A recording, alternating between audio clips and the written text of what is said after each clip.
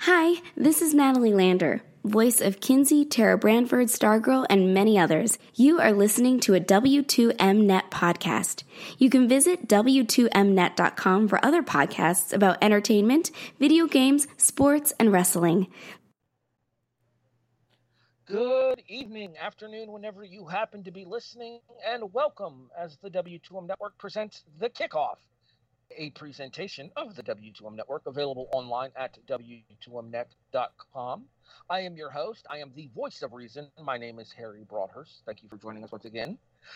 In addition, we have the traditional cast of characters here. We have, once again this week, the Anchorman, Eric Watkins. Stay classy, W2M. And the Riz, Randy Isbell. Hello, hello, hello. Unfortunately, the unprofessional Jason Teasley is on assignment covering the season opener for the West Virginia Hoot Owls. Yeah, a little bit of breaking news on that front. The Kentucky Buckets, they're not doing so well. They've had a little bit of an increase in cases, so their game was postponed. But you know who I hear is going to be really good this year? The Sonic Rings. I don't know, the one bad hit and they just lose everything. I know, right? It's awful. Just miserable. Okay, so we should probably clue Randy in as far as this goes. There was a bit probably about a year or two ago, where Amber, Jason's wife, had a dream about a professional football team coming to West Virginia. And they were called the Hoot Owls. I love it. And it became a recurring gag on the show for the better part of the first 12 weeks last season. Thereabouts. We built up to the big season finale against the Kentucky Buckets, which ended in a tie. See, all I was thinking while you guys were talking about that stuff was, I don't know what league they're talking about, but whatever team I would root for in that league would be the worst. Well, yeah, the whole thing was the Kentucky Buckets have great sponsorship and management, though, in those uniforms. The uniforms are sharp. You know, they're managed by Colonel Sanders. That's his actual given name, Colonel Sanders. All right, let's move on because we're not getting sponsored by anybody. I do feel there is a little bit of housekeeping to do after last week's episode. There was a Game 5 that needs to be discussed, wasn't there, No, Eric? there wasn't. No. Nope. As we mentioned, tempers are going to get a little touchy here on the show over the next couple of weeks in baseball, and sure enough, Eric's Tampa Bay Rays took out the New York Yankees in 5 to advance to the ALCS. To be fair, they are taking care of business, so I'm proud of those kids. Yes. I will say congratulations to the Rays and to Eric. They were the better team in the series. Game 5 was fantastic. My girlfriend had a friend over, and I was told the next day that her friend was not somebody that's been around people that were into sports and was not used to somebody being so antisocial. I may have said hi. I don't remember. I was so locked in to Game 5. Fantastic game. The storyline was there, and I can't even be mad about it. It's the Rays were the better team in the regular season. They came up huge in Game 5. I flipped Eric shit about the umpires a few times throughout the series because the umpires were garbage, but it was for both teams. It was pretty even, so I can't even be mad. So congratulations to the Rays, and just finish the job, please.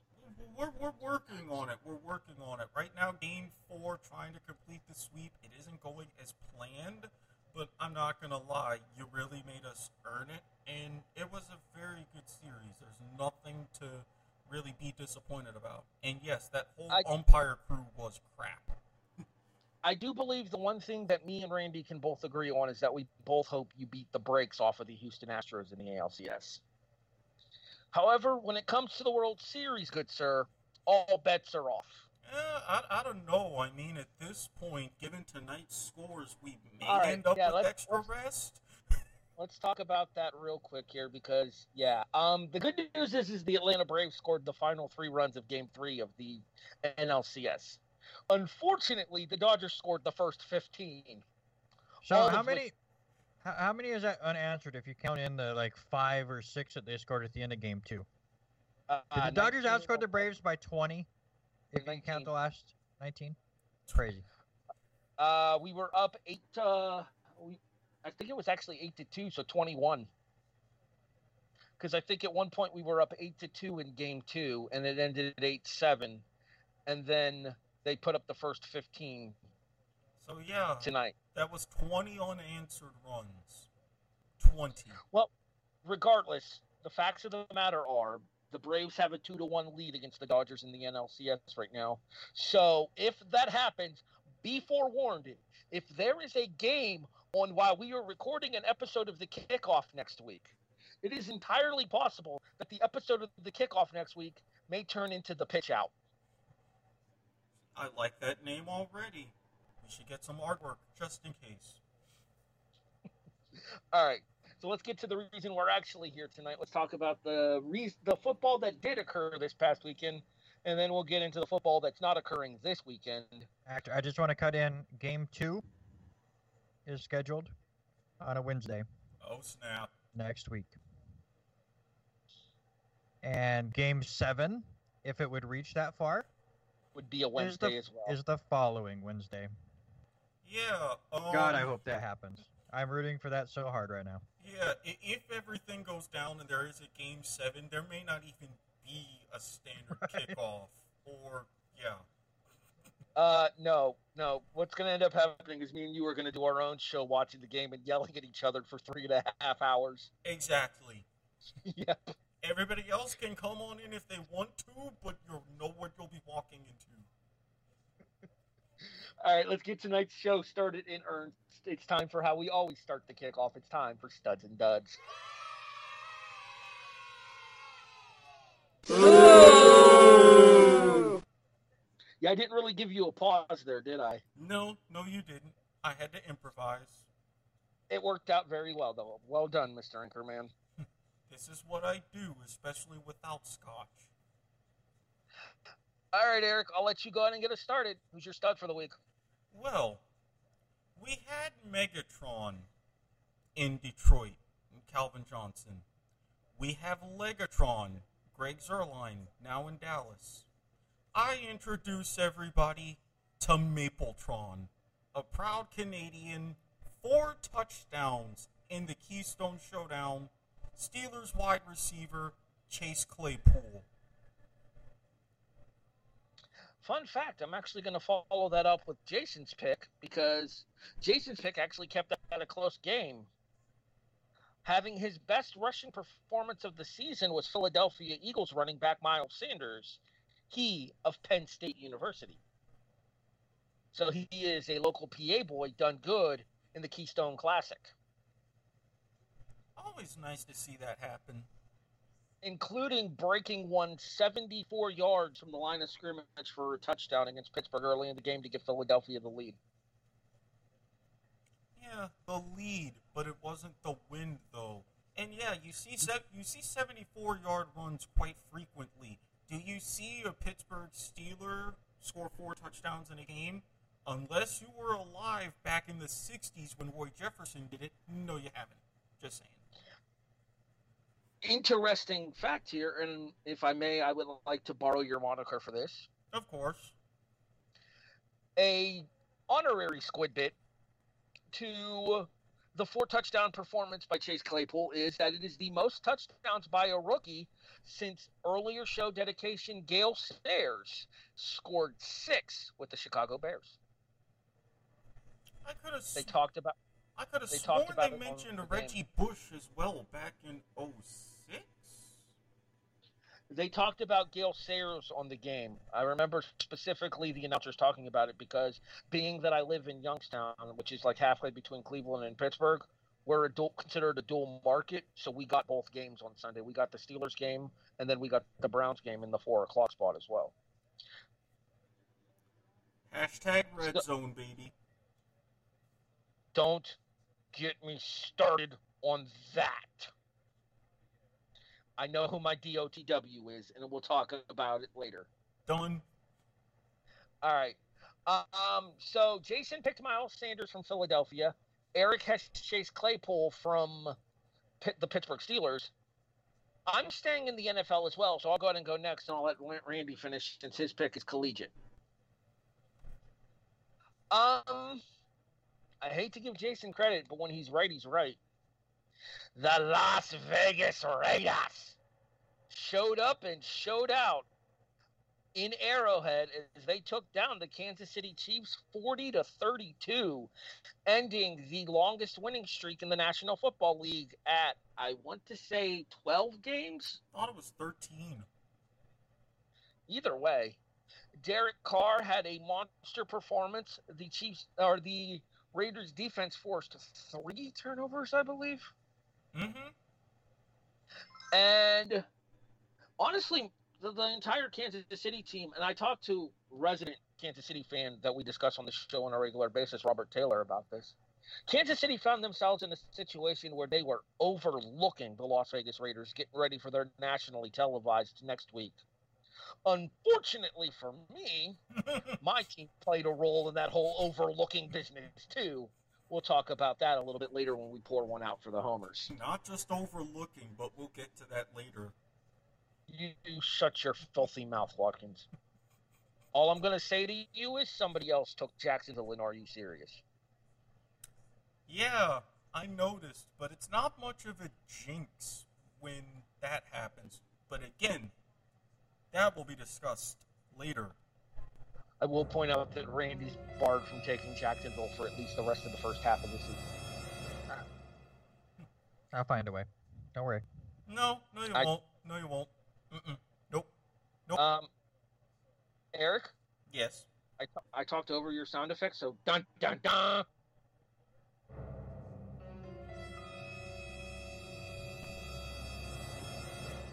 Dramatic reverb.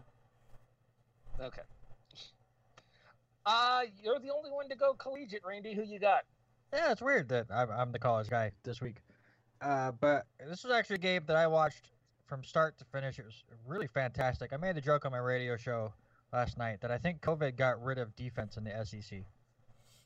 I think that's a side effect. How apropos. Hold on. Where can people listen to your radio show?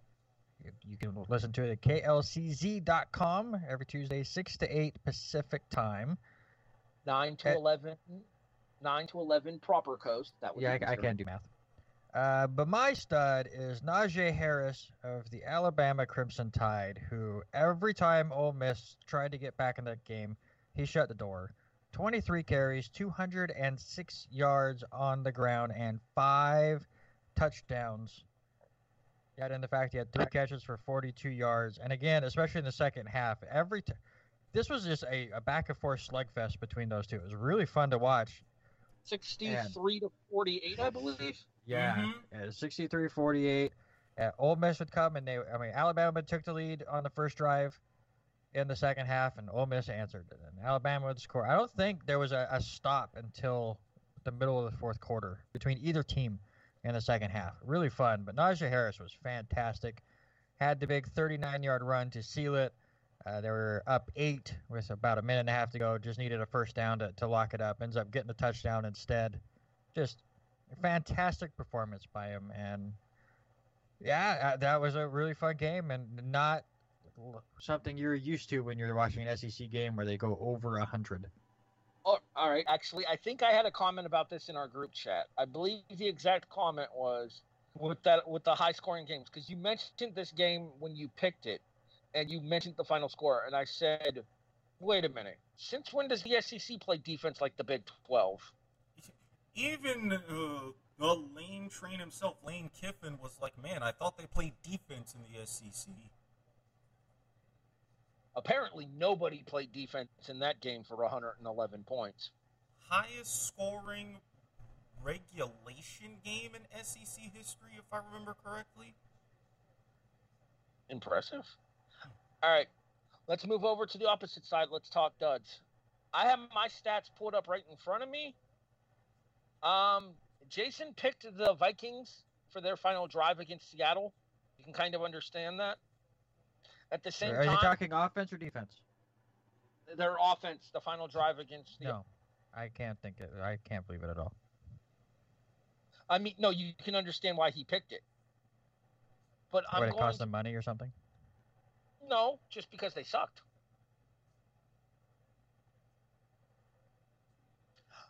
I'm going to point out that at one point in that game, Minnesota was up, what was it, 21-7, Eric? Thereabouts. Something like that. Like And then 20 to Kirk 17. Cousins in prime time, remember that he's Kirk Cousins playing in prime time. To be fair, for Sunday night games, it takes a little while. So it's like, oh, it's Sunday. Wait a minute. Why are the lights on? Oh, wait. Why is the sun? Uh-oh. Whoops. I'm supposed to suck. All right, so that's Jason's pick. I'm collegiate. Hold on, let me pull up the other listings here. Eric, I don't know what your listing is. I'm collegiate as well.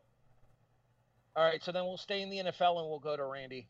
Yeah, I'm taking the entire San Francisco 49ers, laying a complete egg against the Miami Dolphins, losing 43-17, and it was never even that close. Jimmy Garoppolo comes back, was not ready. I mean, he just looked off, and I think the coach saw that too. He doesn't come out and he doesn't play in the second half, but even without him, and I know they have a lot of injuries and stuff, but and the Jets play the Dolphins this week, and I think the Jets keep it closer than that. Now, correct me if I'm wrong, for Garoppolo's stat line, 7 of 17, 77 yards, 2 interceptions? Correct. The sevens are wild, is what you're saying. Mm-hmm. And they weren't lucky either. No, they were not. All right, Eric, dud. Okay. Does anybody remember Bill Gramatica? The kicker that tore his hamstring celebrating a kick? Yes. Yes, I do. Martine's younger brother, I believe. Correct. You can understand when kickers do it, but would you really understand if it happened to, say, I don't know, a defensive lineman? Oh, is this the game I think it is? Yes. Is this from the Tennessee-Georgia game? No.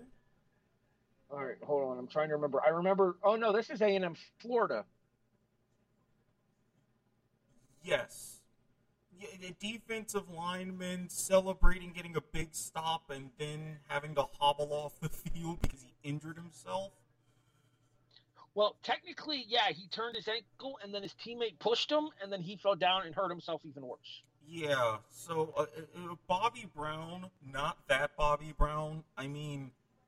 Well, fuck him on general principle, too. Agreed, so having that name is already a strike against you, I get it, but... Legit. Wow, just no, you don't do that. Speaking of Tennessee, Georgia, I remember the A&M player sacking Kyle Trask and celebrating with his teammates and then falling down with the injury. So it took me a second to get there. But the marquee game in the SEC this week was considered to be Tennessee and Georgia. Don't remind me. It was the CBS National Focus game at 3:30 on Saturday. And for the first half, it was a damn good game, Eric. It was, and I was feeling mighty good about myself for a minute. Eric took Tennessee plus, I think he got 7.5. And are you serious for that game? I can't remember if it was 7.5 or if that was the 12. Hold on. I have the listings in front of me. Give me 1 second. Tennessee was 12. The 7.5 was Jacksonville, which moved to 6.5 by kick. Of course it did. But anyway, so it was looking like Eric was going to be really, really bold in his prediction and really, really accurate. Then the second half happened, Eric. Woo! Yeah. 21-17 Volunteers at the break. Tennessee would not score again. The final score is Georgia 44, Tennessee 21. Eric loses 11 points, and are you serious? With everything that's gone on that's different in 2020, does that have to be the thing that stays the same? I mean, really? Really? A pair of Stetson Bennett touchdown passes, a fumble recovery by Monty Rice immediately after the Stetson Bennett second touchdown pass in the fourth quarter, and then a pair of, I'm going to fuck this up, Jack Podlesny? Podlesny? If you Podlesny. Yeah, Podlesny. Not Podlesny. Podlesny. Not Podlesny, because I know that. That's the guy who played for Penn State and then for the Giants. And Buffalo. And Jacksonville. That's Podlesny. Yeah, that guy. Paul got around. Mm-hmm. So, my stud for the week, good old Rocky Top in the second half. Okay, I do sing on occasion on the show. They're going to learn a little bit of an extra lesson later in the show.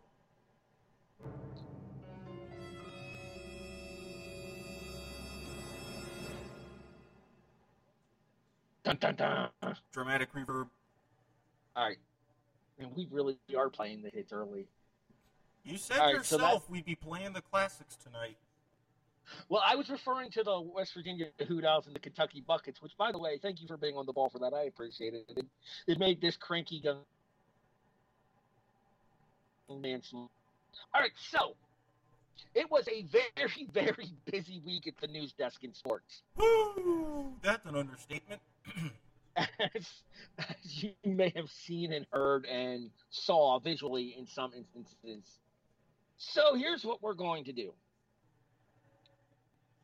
I've got a question that's scrapped for this week. And so that happened becomes the news desk. And with that, we go to the anchor man, Eric Watkins. Well, leading off the news desk because, well, Randy, naturally your Jets are going to be Jets. I'll have an interesting stat for you when we pour one out for the homers. However, Le'Veon Bell, you know him, some of you tolerate him, and you thought that when he was going to be gone from Pittsburgh, oh, no big deal, you never really have to deal with him again. And for the most part, you were absolutely right. Not the case anymore, as the Jets decided, even we've had enough of you. You're done. And he was officially released. And there's a lot going on in the rumor mill that he could end up a Kansas City Chief. Boy, would that just be fitting. You know what I say to that? I say the same thing to that I said in our group chat that was in a conversation I had elsewhere. The announcement of Le'Veon Bell being released came right after Derrick Henry absolutely disrespected Josh Norman. And the exact quote that was used was, Derrick Henry threw down Josh Norman so hard he got Le'Veon Bell fired. I mean, talk about sending someone straight to the shadow realm with that one. At least it didn't happen to me this time. Now you know how it feels. We go from Le'Veon Bell being released to a season ending for a different reason, Eric. Yeah, Randy, you have a little bit of tough times down in the Big D. Yeah, absolutely. Just, we've been really tough on Dak Prescott on this show, especially since I've joined, about his contract situation. Oh, yeah, but about his contract situation and thinking he deserves top-tier money and everything. And this is not the way. I mean, we're making jokes about, oh, Andy Dalton will play this week and that week and stuff. But I don't think any of us feel like joking about it anymore after what happened to him, just destroying his ankle in a tackle from behind. Not a dirty tackle or anything, just one of those plays. His foot got caught underneath him. Just a really gross situation that it was really tough to watch. Me personally, I had just showed up at the bowling alley to do the league that I normally do, and the game was up on the screens. So I missed the play initially, but I saw Prescott down, and I'm talking to somebody who's a Cowboys fan, so I pointed it out to them, and then they showed the replay, and you kind of see his ankle looking a little different, and then they quickly cut away from it, and just even that was just kind of a mood changer. So we feel bad for Dak Prescott, of course. Hope for a speedy recovery. They're saying 4 to 6 months, so he'll be ready for training camp, and we'll see about his contract stuff. But I mean, that's far in the back of the mind, because you don't like to see injuries like that at all. I will say this much about this, because I have been one of Dak Prescott's biggest critics on this show, and I've been one of his biggest critics in all of our group chats as well. Nobody deserved what happened to Dak Prescott this past Sunday. Not whatsoever. And we here at the kickoff join all of your neighbors, although granted we can't make a sign because of reasons, but in all seriousness, Dak, get well soon. You've already been through enough this year. I will say this much. I think on sheer principle, Prescott should at the very least have an opportunity to have another run to earn the money that he thinks he's worth. Because, let's be honest, he's not going to get it this offseason. Nope. I mean, it's going to be an interesting situation given the price of the franchise tag, but something's going to happen one way or another. All right, so since I'm doing Jason's stuff for him, I'll go ahead and take care of this real quick, and then you can introduce my story, Eric, okay? Alrighty. All right, so Jason chose the ending of the Auburn-Arkansas game for his show that happened, which we're obviously, like I said, moving to the news desk here. For those of you who haven't seen it, Auburn was driving after Arkansas scored to take a 28-27 lead late in the game, which tells me that Felipe Franks is doing just fine there, Sean. The former Florida Gator, who's now the Arkansas Razorback quarterback, which is Sean's favorite team, at least secondary to North Texas. But we won't talk about North Texas because they can't get a game in the Conference USA because everybody has corona. Anyway, so Auburn is driving down the field, and Bo Nix takes a snap in order to try to spike the ball, but the snap is fumbled. And when the snap is fumbled, Nix recovers it and then spikes it anyway. The referees blow the play dead despite the fact that you are not allowed to spike a fumbled snap, and claimed that Nix threw a forward pass when it was clearly behind the line of scrimmage and clearly thrown into the ground. I have openly admitted that I am a Florida Gator fan before, but my second favorite team in the SEC, my SEC West team, are the Auburn Tigers. Arkansas got fucked Saturday. Well, I mean, even then, and I've got a friend of mine, I've mentioned him on the show, Gator alum, obviously lifelong Gator fan, pretty much, and he's always complained about Florida and Auburn when they get together, the refs screwing over Florida. So when I heard about this, I mentioned, man, Florida quarterbacks, even if they go somewhere else and play Auburn, they can't catch a break. Yeah, and the thing about that play that drove me nuts even more is you talked about the fumble and then he spiked it. He turned around and spiked it.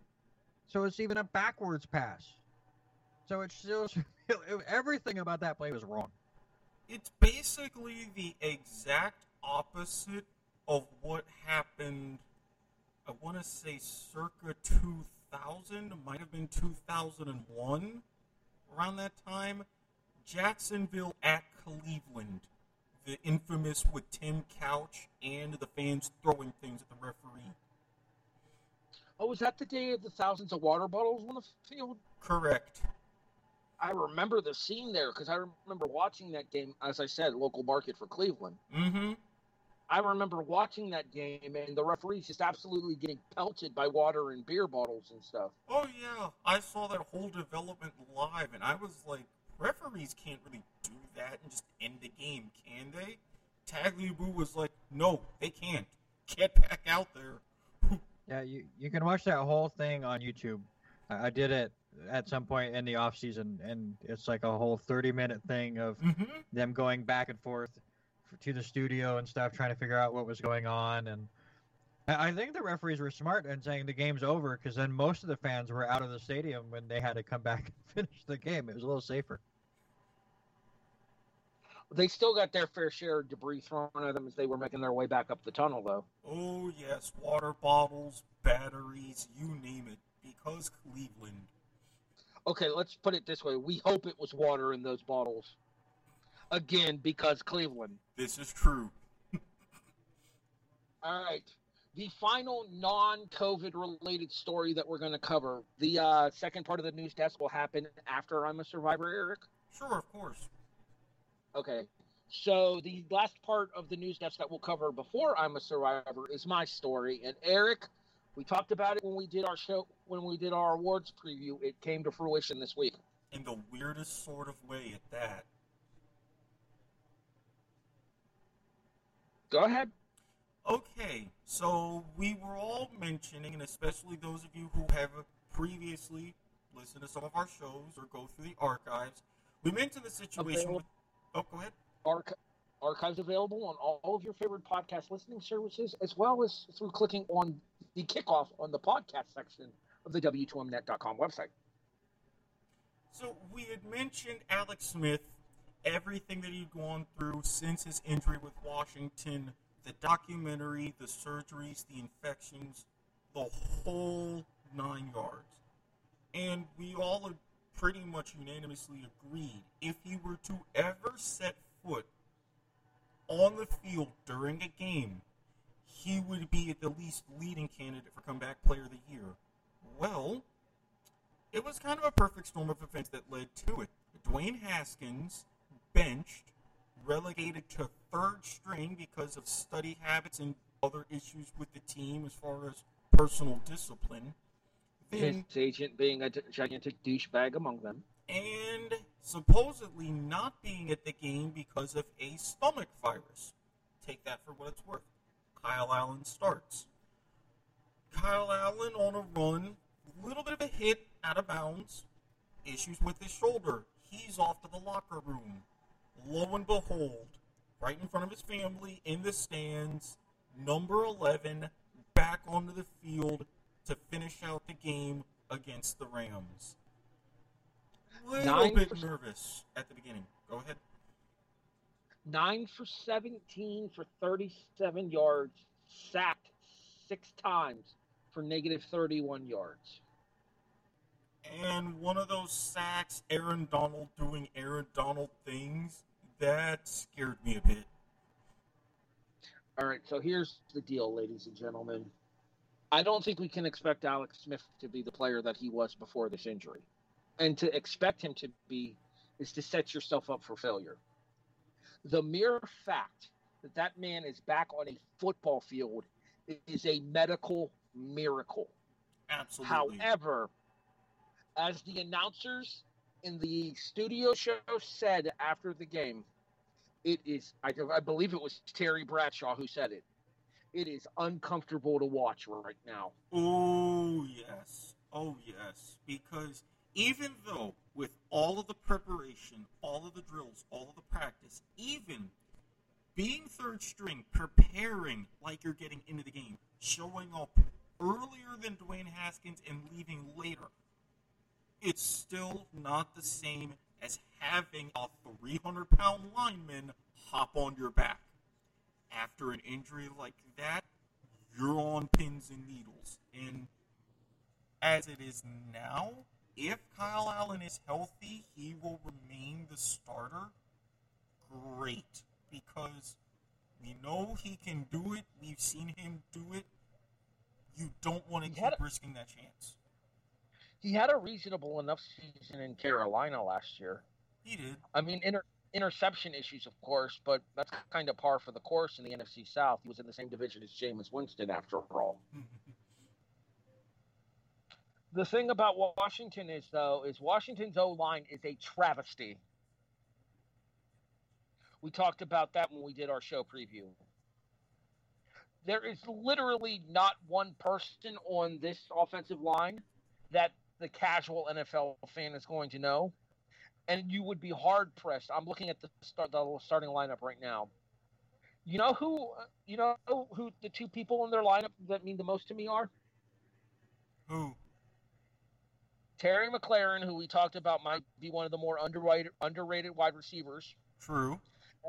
And Logan Thomas, because he was a Buffalo Bill. That's fair. None of the other names in the line in their starting lineup offensively mean anything to me. Correct me if I'm wrong. Wasn't Antonio Gibson a Gator?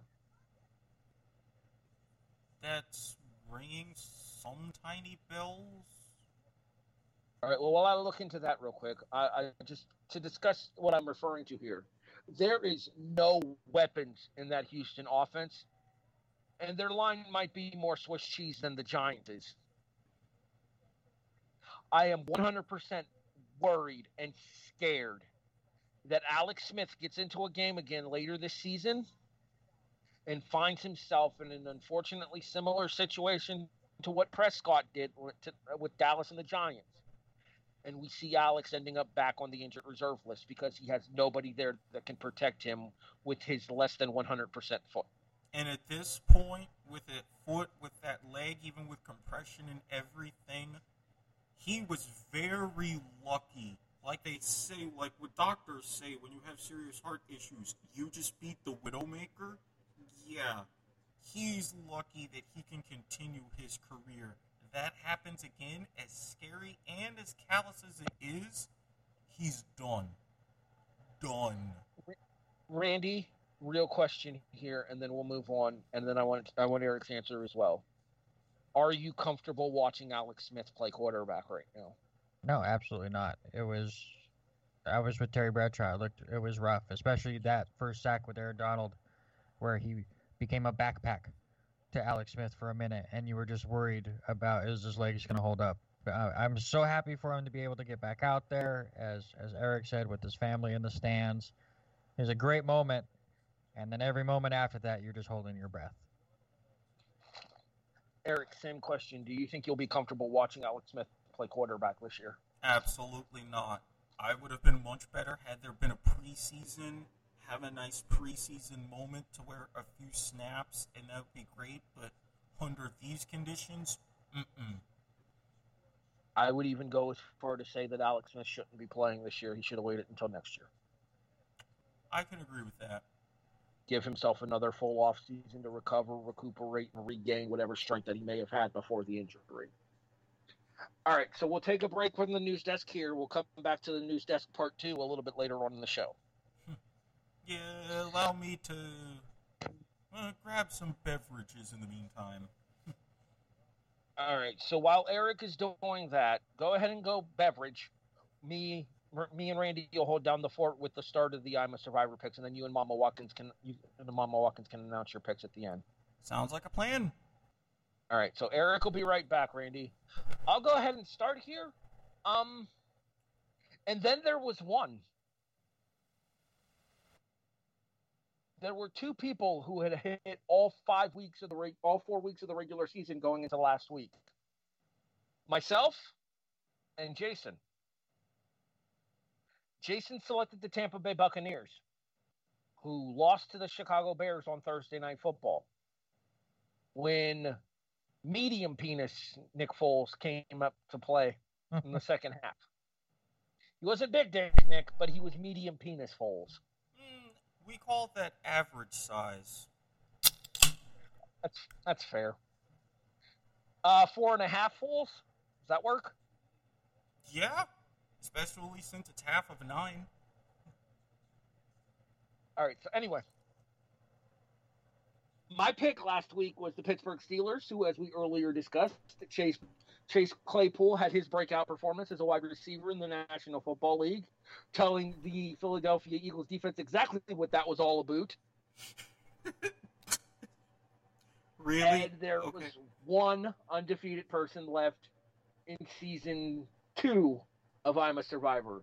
Ladies and gentlemen, all hail your king. Thank you. Thank you very much. Where's my applause, damn it? You'll get it. You're not gonna win this week, so it's fine. Thank you, Eric. Appreciate it. All right, so Randy doesn't pick first this week because he's actually on a 2-game winning streak. Eric's on a winning streak as well. So is Mama Watkins. Mm-hmm. Which means the honor, or the dishonor, I guess you could look at it, of picking first goes to Jason, who has selected the Baltimore Ravens over the Philadelphia Eagles at 1 o'clock on CBS. All right, so Eric, you and Mama Watkins are tied, so you might as well go ahead and announce both of them. Okay, well, for me, even though she made me a little bit mad that she was rooting for Joe Burrow, and we all saw how that happened, I'm actually going to go ahead and go against him because even though Philip Old Man Rivers is still the quarterback, I think with Old Man Rivers. I think with how that Colts defense is, which is still pretty legit, they're going to get enough pressure, force Joe Burrow to yet another week of kind of iffy situations, and the Colts hang on to win one. It'll probably be low scoring, but Indy takes it in the end. Giggity. Oh, And it's so Mama much more. Watkins. It's so much more meaningful if you knew the kind of things I was thinking about off air. But I digress. Episode 138, sir. We're counting down to it, and the nickname actually has been slightly altered. Details coming soon. Oh, Jesus. All right, how about Mama Watkins' pick? Well, she's going for another battle of all-time great quarterbacks in the Battle of the Bays, Green Bay versus Tampa Bay. Even though she's not a fan of either of them, and she's particularly not a fan of Aaron Rodgers, she likes Tom Brady a little bit less, so she's going with the Packers in that one. I actually considered Green Bay and then realized I couldn't pick them because I already have on my winning streak. All right, Randy, you've got 2 in a row in I'm a Survivor. You cannot select the Kansas City Chiefs or the Houston Texans. Well, I am going to go with the New England Patriots to defeat the Denver Broncos. Ooh. Oh, sorry, natural reaction to hearing that name. I agree. Give me Bill Belichick coming off a bye week. Give me Cam Newton returning, and give me a team that's facing a Broncos team with a running back that is dealing with a DUI issue. So, Patriots all the way, which makes me vomit in my mouth, but I want to get the 3. Damn it. Harry, I believe the proper reaction is...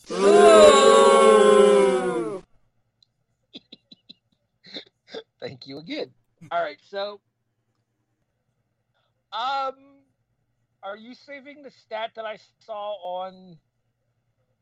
Are you saving the stat that I sent you in the chat for the pour one out for the homers, Eric? Yes, because I was legitimately surprised when I read that. The one that goes back to the 2013 Jaguars? Oh no, different one actually. Okay, so then let me use that one then here. Sure. In the history of the NFL, the National Football League itself is the actual National Football League. In the 60-season history that the league has, there have been 4 teams to have lost each of their first 5 games by double digits. Would you like to guess who the newest team to do that, Randy, is? I don't really have to guess. I know. I'm living it, sir.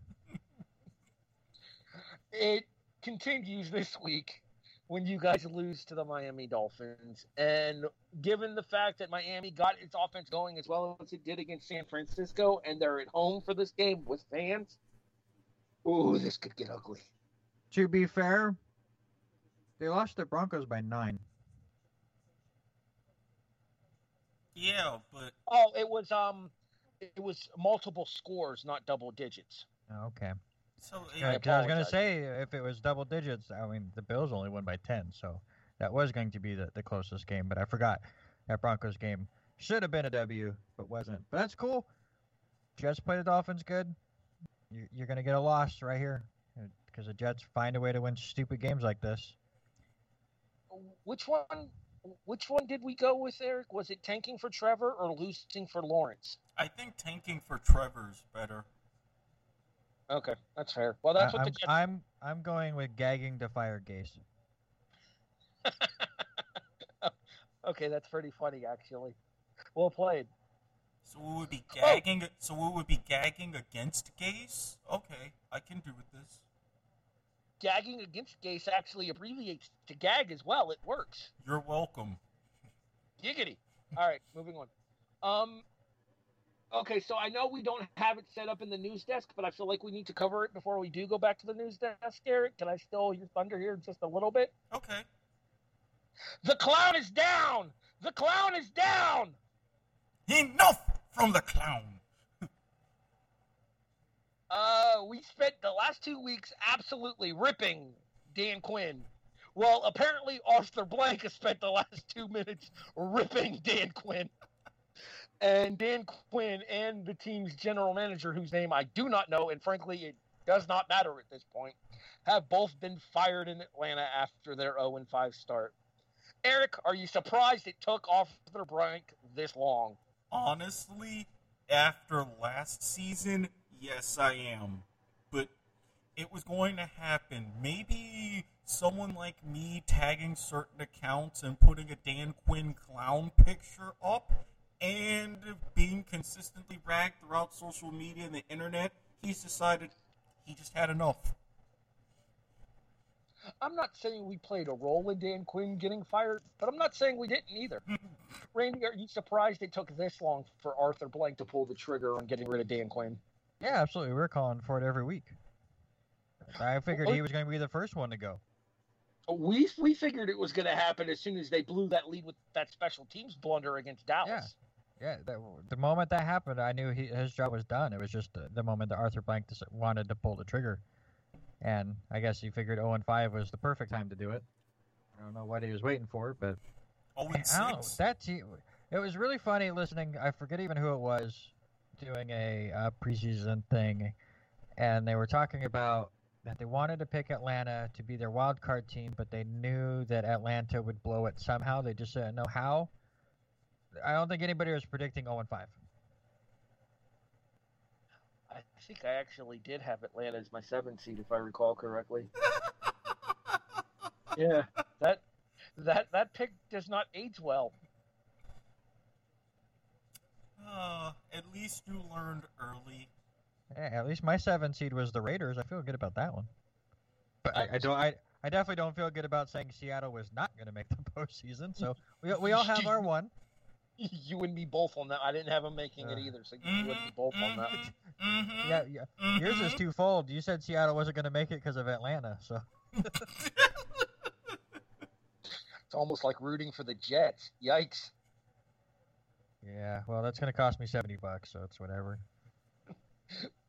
Freaking bastards. Fuck out. And I'm pretty sure I'm going to have to wear a stupid Dolphins hat at my next draft because me and a buddy have a hat bet for the last 5 or 6 years that if one of the two teams sweeps the other one in the 2 games, that the losing team person has to wear the other team's hat for both of our fantasy football drafts, which take 4 or 5 hours. It got to the point where one guy got drunk while we were doing the draft, and for 7 months thought I was a Dolphins fan.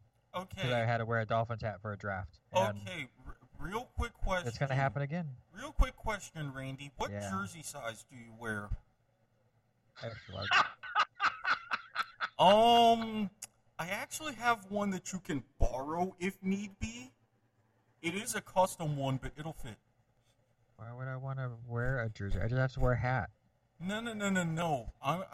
If we could reach out to this to help solidify the bet, I'm damn sure stirring the pot with this one. No, I'm sorry. definitely not adding to this bet. As a Jets fan, I ain't touching shit.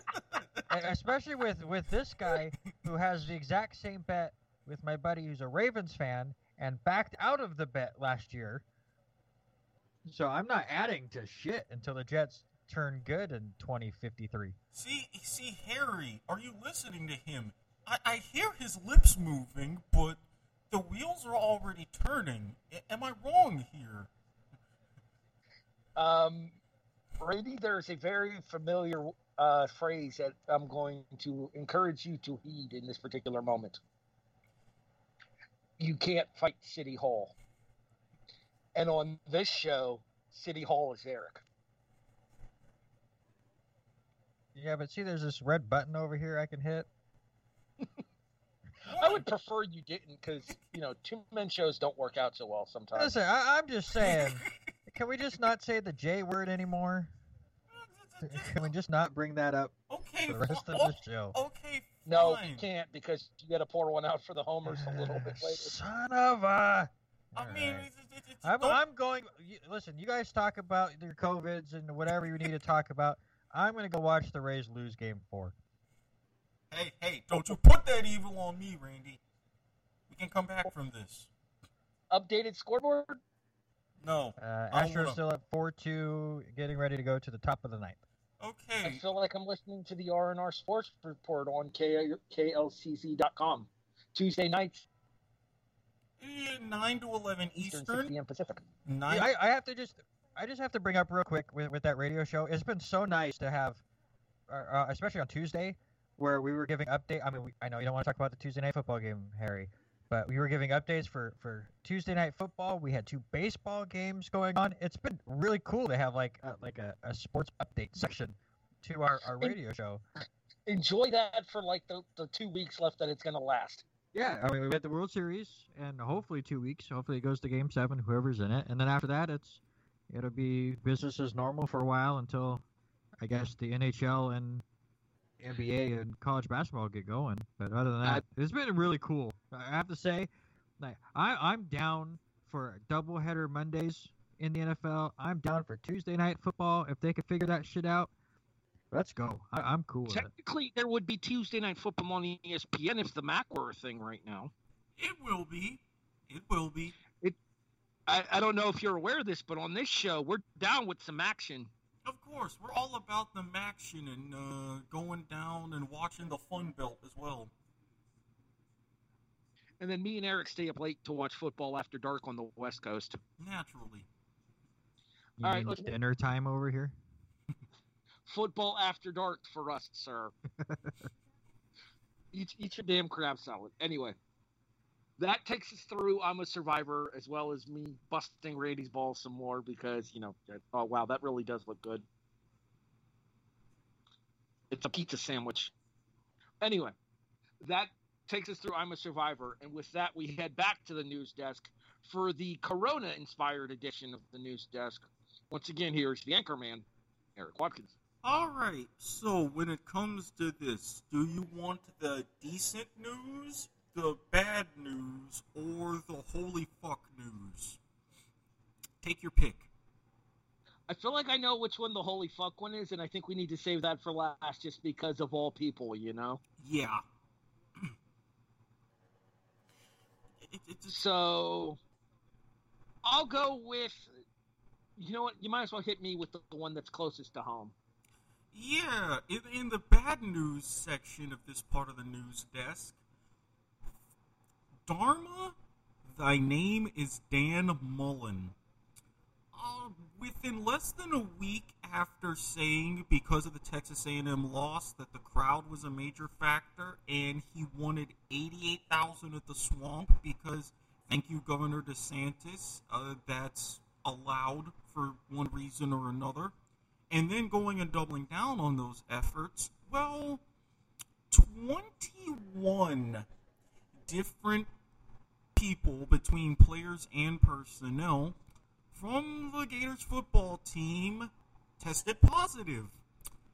That put them under their limit for player requirements. So they now join Vanderbilt in Missouri with their game against LSU being 2 of the 3 games that are postponed for this weekend. Set to be... Ironically enough, the other game that got postponed, Jason tried to pick an Are You Serious? Oh, we'll be getting to that one in the decent news section. But yes, tentatively rescheduled, of course, for December 12th. However, this could have significant impact because if the Gators are in the SEC East title race and that game becomes a factor, that pushes back the SEC title game to the 19th. Which is the day that the college football playoff pairings are supposed to be announced. The day before, actually. Their deadline is the 20th. Oh, so the CFPs come out on the 20th? Mm-hmm. Because Speaking that's a Saturday, and that college... 20th would be a Sunday. I apologize for talking over you there. Speaking of the college football playoffs, did you see the breaking news from the NCAA today that they are waiving win eligibility requirements for bowl games this year? That was actually part of my decent news. Along with the Oklahoma State-Baylor postponement in the Big 12, along with Les Miles, now head coach of Kansas, testing positive.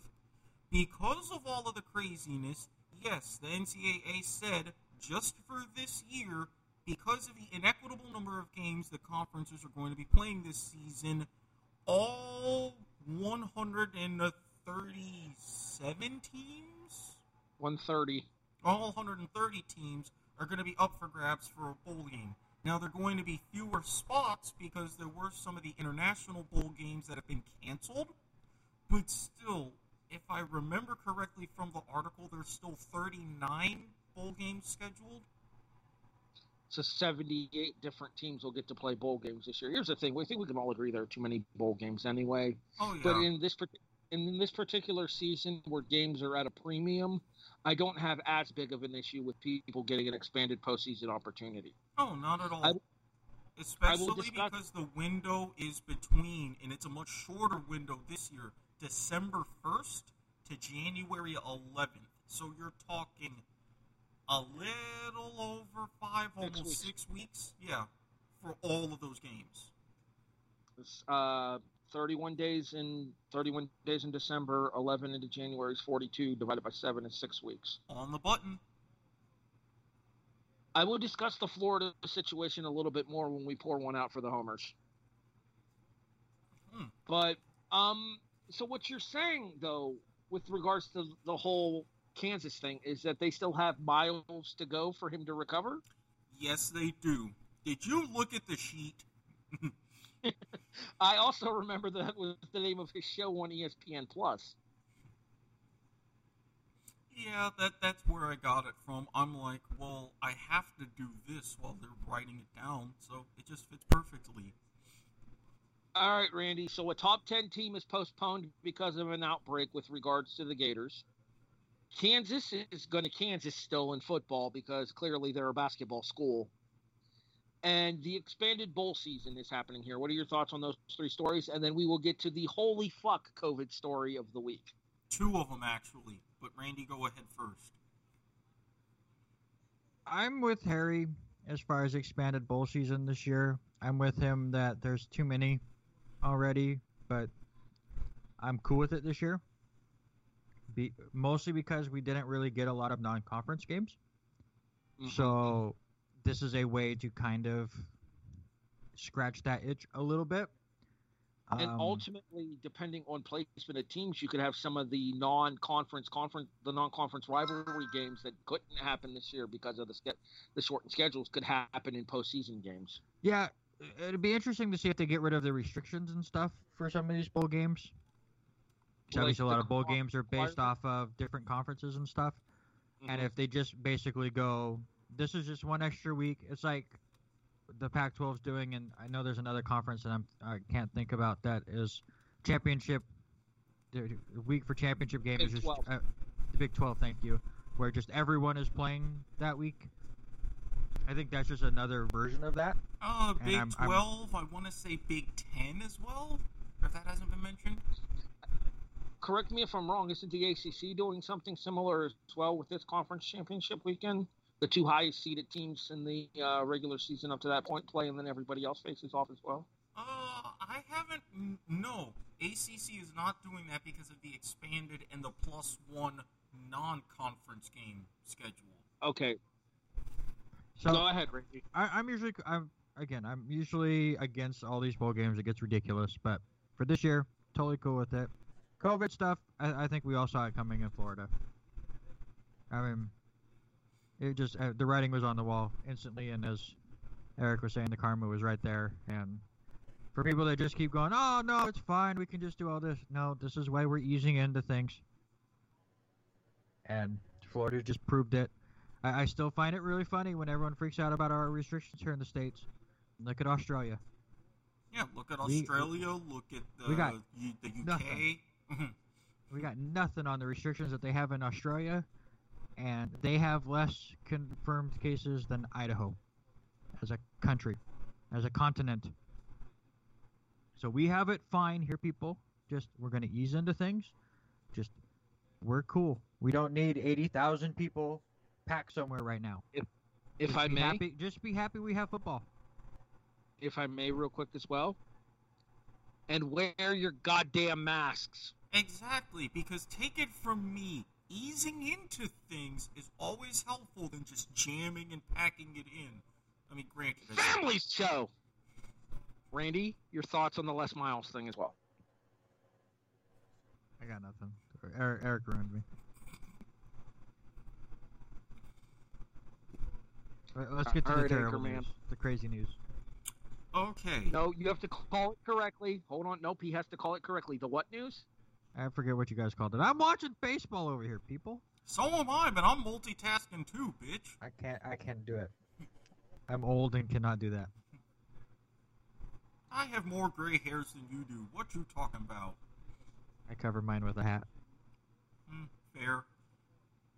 Aren't you what was it called? I'll call it right. You just have to say it again. The holy fuck news stories of the week. See, I don't do that. I'm professional. I'm not like Jason. It's the holy expletive news. There you go. Actually, look. I do believe we have a bleep sound effect, so get them ready. Are you ready, Randy? Okay.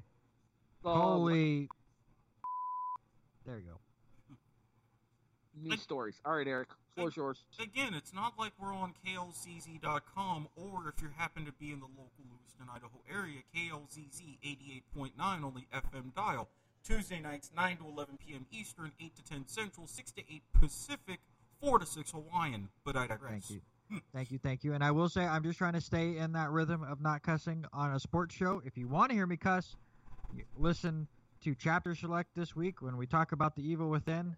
That game is going to make me say all of the words. All right. There's your preview. At chapter_select on Twitter. But anyways. Man, you know what we've always said on this show, people? We can't be bought, but we can damn sure be rented. All right, Eric, let's get back to the holy fuck stories of the week. So, the one before the bigger one, and it's a little bit of a soft spot to me as a Hurricanes fan. The old dadgum himself, Bobby Bowden, having thankfully recovered from a leg infection, was hospitalized. He was able to leave the hospital, only to have to turn around and go right back because he tested positive for COVID. He's been in the hospital for about a week now, still there, thankfully doing well, able to walk around his hospital room, and things seem to be on a good path towards a positive outcome, which is fantastic. Bobby, definitely get well soon. I still miss you on the sidelines. Anyways, as if we weren't dealing with that enough, the news... Hold on. I feel the need to comment here. Okay, go ahead.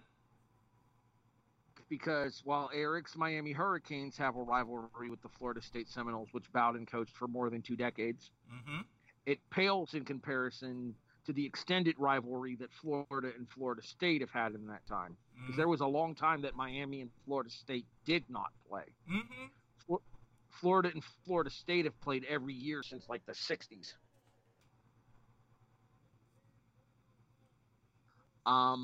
Yes. Yeah. I'm assuming something good just happened to Tampa Bay. 4-3. Leads cut in half, top of the ninth. All right, so while Eric is enjoying that here, real quick, on behalf of my co-hosts and on behalf of myself as well, I had a blast rooting against you when you were on the sideline in Tallahassee. I'm doing nothing but rooting for you right now, Coach Bowden. Get well soon. Totally agree. We're all pulling for you. As I said when you retired, Coach, I'm going to miss you, old daggum. Get well soon for us. And now the real holy story of the two. So, we were talking about the SEC and title implications and important people. Well, news broke this afternoon. Nick Saban, head coach of Alabama, chasing another national championship, and Alabama athletic director Greg Byrne, both tested positive. Both of them, as soon as they got the news, immediately went to their respective homes to begin self-isolation. But, especially ahead of Alabama and Georgia, holy fuck. CBS has intended this to be a national primetime broadcast on Saturday night at 8 p.m. Ooh, are they big mad? CBS is praying to whatever form of God that Les Moonves and friends believe in that this game doesn't get scrapped, because they have been promoting the fuck out of it, including during the Tuesday night football game this past Tuesday night when Tennessee took on the Buffalo Bills. They are advertising this as the game of the year, number 2 versus number 3. And it turns out that the final score might be COVID-19 SEC nothing. Oh, really? You're giving SEC defenses way too much credit for COVID to only have 19.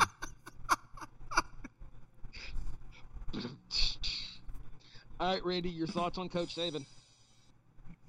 How can you really have thoughts? I mean, hopefully everything goes well for him too, and he gets his health. And here's what I want to know. Honestly, if you're CBS, I mean, obviously you're worried about the game getting postponed.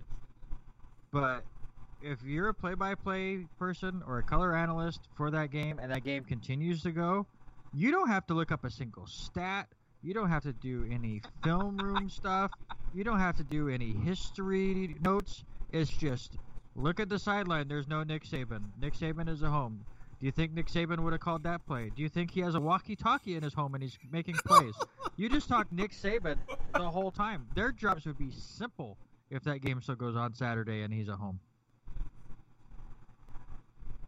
I would argue that it would probably fall down to his coordinators in order to run the team, similar to what happened with, who was it that just had that happen? Oh, help me out here, Eric. You know what I'm referring to. There was a coach earlier this year right before a game that tested positive. Oh, Florida State? Mike Norvell, thank you. You're welcome. And he had no access to the team during the game because he had to step away, and it was considered illegal electronic usage. And funny that you mentioned with the coordinators, because the interim coach, while Saban recovers and isolates, is Alabama's offensive coordinator. I don't know who that is. Does the name Steve Sarkisian ring a bell? Are you freaking serious? Yes. Just as serious as I am that we lined out or flied out to end the fucking game. Shit. So, Tampa Bay 3 games, Houston 1, for those of you keeping track at home now. It's baseball discussion on a football podcast. You're welcome. We might as well break the news. The kickoff's going year-round. It's been discussed. We've officially decided it's going to happen. It's just, we'll become a all-sports podcast in the football off-season. All right, back to your regularly scheduled football show here. I do think it's kind of ironic that Kirby Smart's first win against Alabama could come with Nick Saban not on the sideline. And Saban could still keep takes the L. Saban takes the L, which was a precedent set with the Mike Norvell thing. Really? So, yeah, Kirby Smart would become the first Nick Saban assistant to beat Nick Saban, and Saban wouldn't even be at the game. Wow. I did not know that. Wouldn't that be some shit? Man, if I'm Nick Saban, as soon as I'm done, I would fly to Indianapolis. I would just bypass the SEC altogether. I'd just go straight to Mark Emmert's face and be like, really, motherfucker? You really want to do this? We gonna scrap. All right. I feel like I kind of want to see Saban try to throw down with somebody. I feel like that would be hilarious. I mean, seriously, Saban and throwing hands against Emmert, I would pay for that. Eric, this one's for you. You ready? Ready. World Star! All right. That finishes up our COVID-related news desk portion. We had the non-COVID parts earlier there. That took the place of I've Got a Question this week because, quite frankly, the stories were too big for me to simply ask them about them. They needed more detail delved, and that's kind of Eric's specialty when he's running the news desk. Thank you, Mr. Anchorman. It was appreciated. Stay classy as always. Man, this sangria is delicious. All right, Randy, unmute the microphone. Yes, sir. It's time to pour one out for the homers. All right, I'm going back on mute. But no, I actually have a good stat for you that would make things Wait. Before you do the stat there, okay. How's things in the high school football scene there since you don't have college? Oh, even the high school team lost this week. It's just been terrible. Man. I've got nothing. There's not a single team that I root for that knows how to win a game. Well, I mean, to be fair, you're wearing your Hawthorne Hawks gear. They won a couple of games this season. Not a lot, but they won a couple. They've had a down year. The Jets have had a down franchise. The Knicks have had a down couple of decades.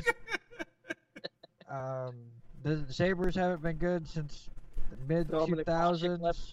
Wait a minute. Kosh left for Detroit. Yeah. Wait. I'm waiting for the Kraken so I can finally flip teams there. I'm about to say, it's like I didn't know about this other kind of hockey fandom.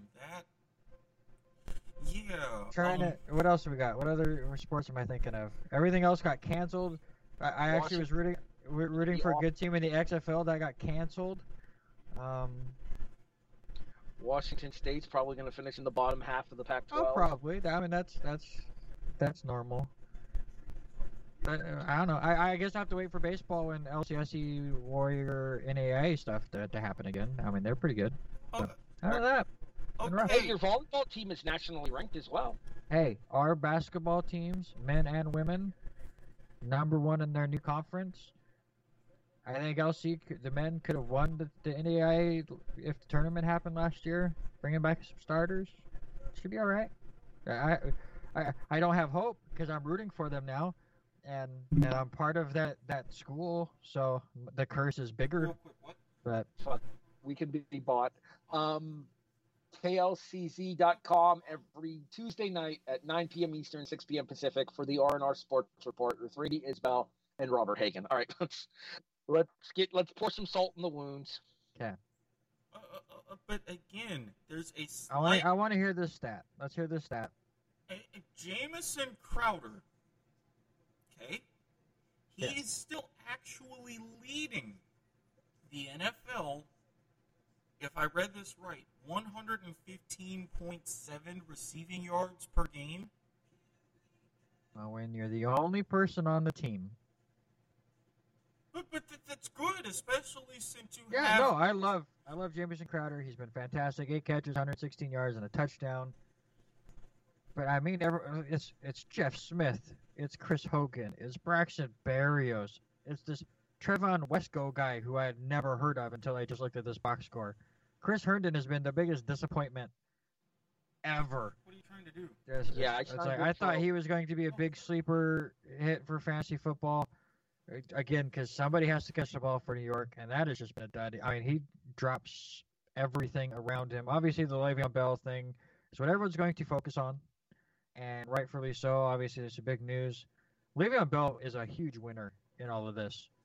Dude made so much money to play, what was it, 17 or 19 games with the Jets over 2 seasons. 17 Now, games, $27 million. And I want to say the Jets still owe him $6 million in his guaranteed portion of his contract.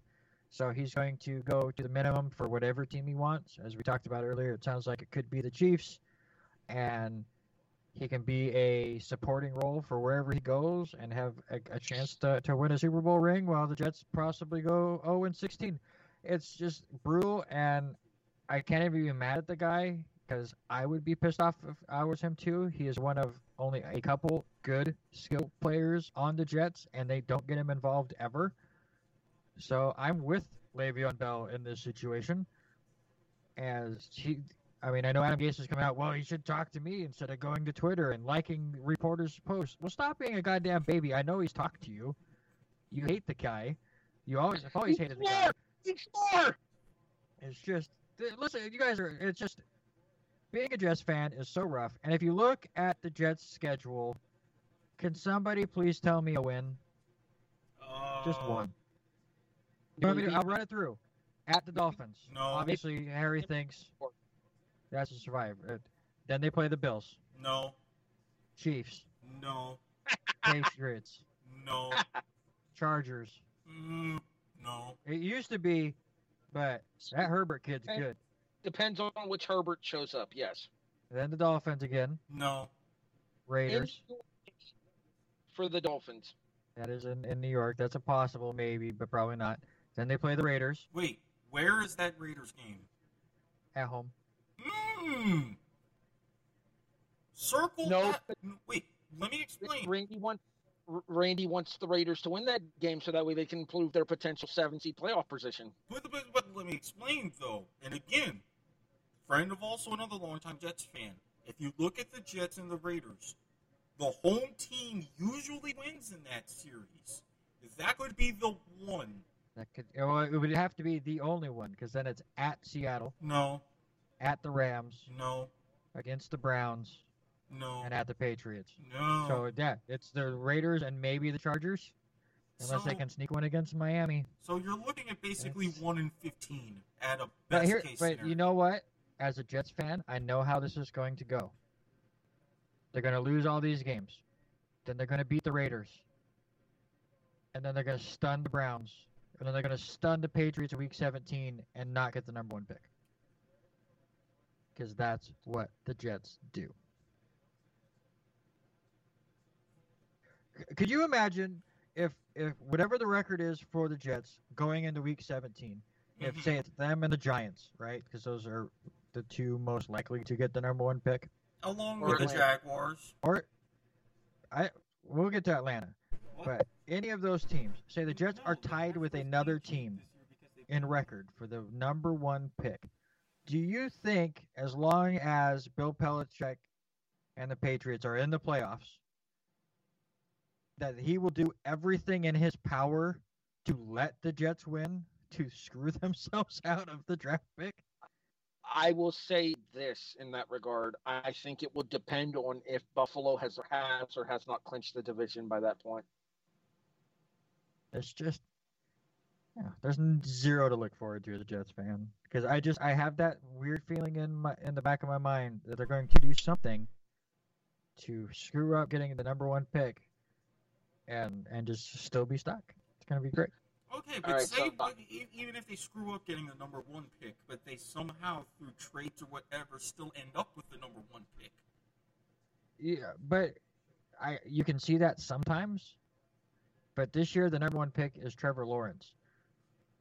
So, if a team somehow ended up being the number 1 or got the number 1 pick, but didn't need a quarterback, the price tag on that pick is going to be astronomical. And I wouldn't want to pay that. It would probably be 6 first-round picks. Eric, you would.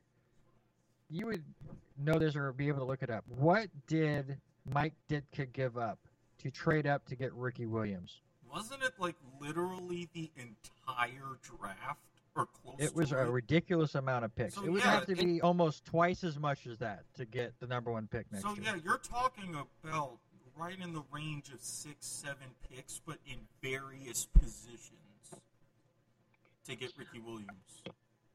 All right, let's move on from the homers because we're going to send Randy into a depression if we don't. It's already there. Eric, Mentioning different stats. Yeah, did you announce your stat? Yeah, the Jamison Crowder stat. Oh, the fact that he's still leading the league in reception yards per game? All right, Mhm. so I looked this up real quick. All right. So for the Saints to go up to the 5th pick to get Ricky Williams, they traded the 12th pick, their 3rd round pick, their 4th round pick, their 5th round pick, their 6th round pick, and their 7th round pick of the 1999 draft, and their 1st and 3rd of the next year. So you're talking 8. It's going to take something similar to that to get Trevor. A first, a second, 2/3, and probably a 4th. All right. Eric, you never announced. Oh, yes, you did. Never mind. I got lost for a second. All right, we're good. So Miami and Clemson, it went exactly how Miami and Clemson has gone the last 4 times. Not exactly. There's been improvements. The improvements have gotten smaller, but there's been improvements. Here's the thing, though. I honestly believe this Hurricane team is talented enough to get another crack at these Clemson Tigers. If we can bounce back, and we have a good opponent to bounce back against at home against Pittsburgh, I didn't always like new offensive coordinator Rhett Lashley's play calls, especially when we were getting in the weeds, but I'm willing to take that as an aberration. I had said, and we had talked about this, that Miami had to play the perfect game. And even going into this game, I knew we weren't at that level to where we could play the perfect game against them. But on the same token, there were flashes that I can trust. And with the way the rest of the ACC is breaking, and we get the boost of not having to play Notre Dame, that could potentially help us get into at least a race for the second spot and get another crack at them. Don't get me wrong. But all of this narrative about saying, oh, well, this test against Clemson, is Miami back? Is Miami back? I knew by the standards everybody else had, we weren't going to be back. Because that would basically saying we would beat them, or at least come close. But in my mind, I think we really are close to being back. This game takes a hit as far as the recruiting, but we got a top 10 recruiting class. We have a good offensive coordinator. We know what we can do with a good quarterback. It's just a matter of sharpening up the finer things. I think if we can go through the rest of the season sharpening that up and taking that into next season, we could be pretty much back. So I'm not as mad, all things considered. A rough week for Jacksonville as well with the loss to Cincinnati.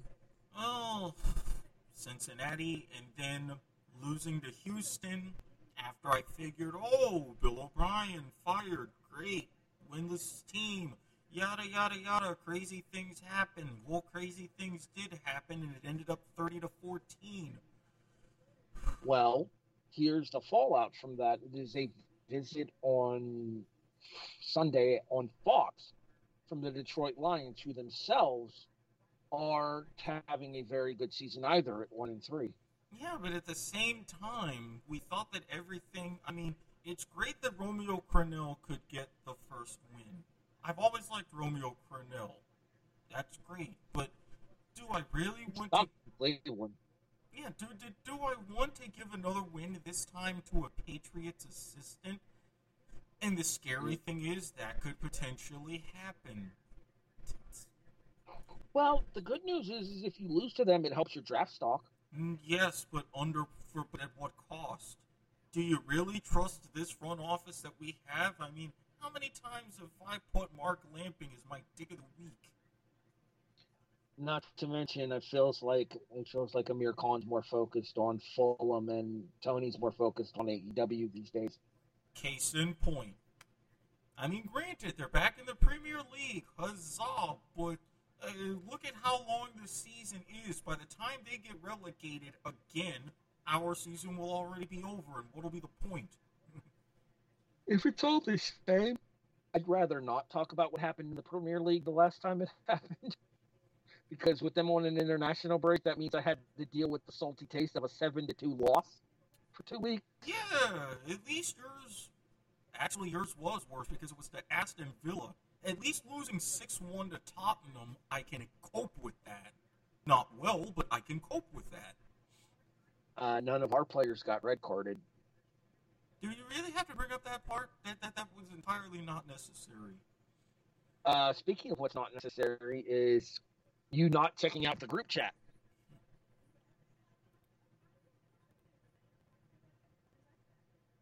While he does that and we avoid the dead air here, once he comes back, it'll be time for him to flip the script. And I don't really want to talk about either game that happened, but given that it's pour one out for the homers, I kind of have to. Yeah. I now know how Randy feels this season. Yeah. I have no idea. You only have tasted a little bit of the shit ice cream. We got Randy to swear again. No, because I'm asking this first. You know how I feel watching endless highlights of one of your players being run over, just totally trucked, having the soul taken out of his body by Derrick Henry. How does it taste to you, especially on a Tuesday? I gotta ask. Okay, so I'm watching with my buddy Tom. Longtime listeners of my podcast will know him as Jimmy Christopher, the former producer for the Raw Reaction over on the Chairshot Radio Network. Monday nights, 11:30 p.m. Eastern every week. Myself and 411 Mania's Tony Acero, as well as one of our favorite people in the whole world, Eric, the co-hostess with the mostest, Miss Liz Puglisi. Mm-hmm. But I'm sitting there watching the game with him, and Henry throws Josh Norman like Josh Norman owes him child support. And I turn to Tom and I say, Jesus, he just got grown-ass manned by Derrick Henry. Mm-hmm. Mm-hmm. And Tom is just laughing. Cannot put a sentence together because he's too busy laughing at the way that Josh Norman got voted off of the island in that particular situation. Yeah, don't be ashamed. At least it's only happened to you once instead of like 5 times. So, well, you get a taste of it. We might as well talk about the rest of the shit sandwich that was that game. Yeah, I mean, just overall, what happened? I thought you guys had a legitimate defense. Are you not used to playing on Tuesdays? What was the deal? Okay, a couple of things here. One, no smoke. No deep threat on our offense because John Brown's our deep threat on offense. Fair. Josh Allen had his worst game of the season thus far. Also true. A first interception that was not his fault. A ball cannot hit you in the chest and then bounce to a defender, Andre Roberts. A third interception on the season and second of the game that was 110% entirely Josh Allen's fault. That's the Josh Allen from his rookie season. That's the Josh Allen we thought we were past in Buffalo. So not only does Andre Roberts have a ball hit him in the hands and bounce to a defender earlier in the game, he decides to take every single kickoff out of the end zone and doesn't get past the 20 with any of them. Oof. And the one that he does get past the 20 on, he fumbles. I mean, Andre, I appreciate all Buffalo Bills players, but do me a favor and sit the fuck down. I mean, but you do that kind of stuff when you circle the wagons, don't you? No, because Tennessee's actually a good team this year. They were 3-0 coming into this game. Circling the wagons means we're losing to teams we shouldn't lose to. But, I mean, if you think about it, it's still Ryan Tannehill after all.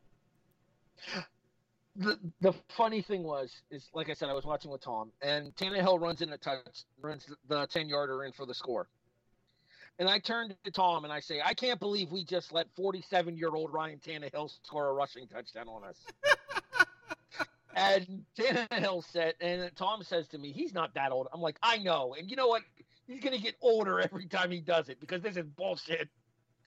By the time I went home at the end of the night, it was 83-year-old Ryan Tannehill scoring from the 10-yard line. I figured we'd have an advantage against Tannehill because he's a quarterback we were familiar with his time in Miami. Clearly, that was before the Sean McDermott days in Buffalo because we didn't have a damn clue what to do with Tannehill on Tuesday night. You live, you learn, and like I told Robert Foster, host of Golden Point Sports, which you guys can check out over on Facebook by searching for Golden Point Sports. Jason's not here to yell at me for plugging him, so... I look forward to running it back later in the season, preferably when both teams are fully healthy.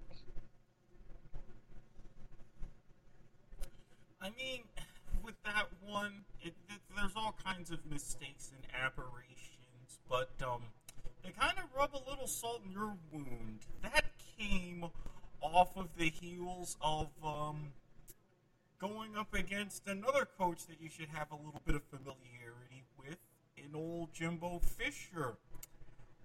Can you tell me what happened against Texas A&M?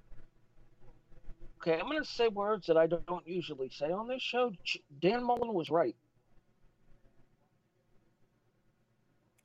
Go on.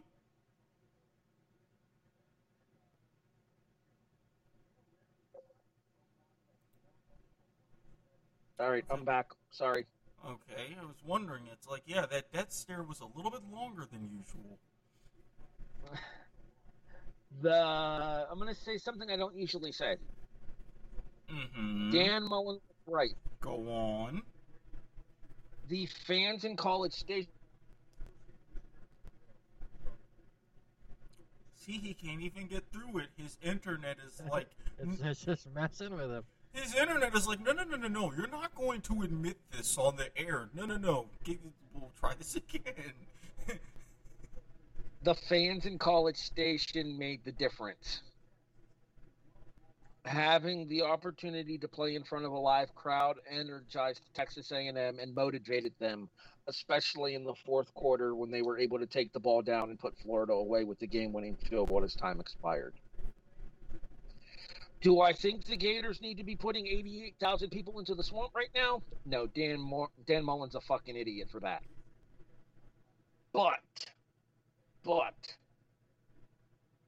do I think that it would be the worst idea to start letting maybe 20% capacity, 25% capacity in the swamp and letting fans give us the same kind of motivational treatment that the A&M Aggies got from the 12th man at College Station? No, I don't. See, with 25%, so you're talking roughly 22,000-ish, I would be okay with that. I'd be okay with that. And not to mention, you have a limited amount of fans there. It's spaced out enough that the ambient noise isn't going to be as loud, but the cheers and the motivational noises will be louder. They'll be amplified because there'll be more of the stadium for them to bounce off of. Absolutely. So I think kind of wrong to go full throttle, but if they do decide when they get to play again at the Swamp, that they say, hey, we're going to let in, 20, 22,000, I'd be like, okay, that's being reasonable. But speaking about playing again, do you feel like you dodged a bullet in having your next game postponed? No, I don't. Because LSU is struggling right now. Yeah, that's an understatement. And realistically speaking, the Gators would have probably put the Tigers down to 1-3. However, safety is primary. These are human beings, not just athletes. And if that means having to wait a couple of weeks to play the Bayou Bengals, then that means having to wait a couple of weeks to play the Bayou Bengals. Oh, no, you wouldn't be waiting a couple of weeks. You'd be waiting a couple of months at this point. Well, I don't know when the respective bye dates are or anything. No, I don't know if we're playing. They don't do. There are no respective bye dates. The game is rescheduled for December 12th. Oh, okay. Well, in that case, shit. It's gonna suck if it comes down to that deciding the SEC East, isn't it? This is what I was saying. They designated that week as saying, all right, any games we miss during our normal allotment, we're playing them December 12th. If it happens to affect the SEC title game, then the title game would be bumped to the 19th. Otherwise, you would indeed all be playing on that weekend. So what you're saying is Vanderbilt, Missouri is definitely on December 12th. Exactly. Okay. All right. But in all sincerity, though, I hope that they keep everything under control in Florida, obviously, Gainesville. I don't want to see it spread any further than it already has. I want to see a situation with the where multiple games affected as well. Exactly, mostly, kinda. I think that moves us. Oh, go ahead. No, I was just saying exactly, mostly, kinda, because your inner robot came out for a quick second. This freaking phone connection. I'm telling you, it hates me sometimes. All right. I got a question for you guys. Are you serious? Apparently, I'm not. You know what I am? I'm absolutely murdering it this year, Eric. Mm-hmm. Yeah, I know. I've seen the standings. 5 weeks to the season, and I'm hitting 80% against the spread. Yeah, well, you lost to Coastal Carolina, so there's that. I picked Coastal to cover. Oh, that was my pick for the week. All right. And the game has gone final already because it was a Wednesday game. Coastal Carolina has defeated Louisiana Lafayette. ULala. I know they're just like, aren't they just like Lafayette now or University of Louisiana? So I am now 9-2 and 82% on the season against the spread. And I am consuming alcohol, if you'll excuse me. I'm driving Eric to drinking. Jason's collegiate pick was originally going to be the Baylor Bears against the Oklahoma State Cowboys. Ah, damn it. I dropped my phone. I'm good. Still with me? Still with you. All right. Like I said, Jason's pick was going to originally be the Baylor Bears against the Oklahoma State Cowboys, but COVID stepped in and said that game's not happening. And instead, he is picking the South Florida Bulls +10 against Temple. Reasonable and decent. Randy? I actually got a college football pick right last week. It was pretty nice. So we'll see if we can keep that going. I'm going to take... You got NC State for 24 points. Impressive. Yeah, it's pretty nice. I'm going to take Boston College, stay in the ACC here, as they're going to take on Virginia Tech. I'm going to take the 12. They've played one common opponent, North Carolina. Obviously, they both lost to the Tar Heels, but the Eagles only lost by 4. The Hokies lost by 11. Boston College has won the last 2 matchups. And I think the defense is pretty good. I don't know if they'll win, but I think they can cover the 12. Correct me if I'm wrong. Wasn't the final score of that UNC Vautech game like 56-45? Exactly 56-45. Which I'm pretty sure is the most points Virginia Tech has allowed since the pre-Frank Beamer days. Yeah, that sounds about right. Beamer ball wouldn't have played that. I'm just saying. All right, Eric.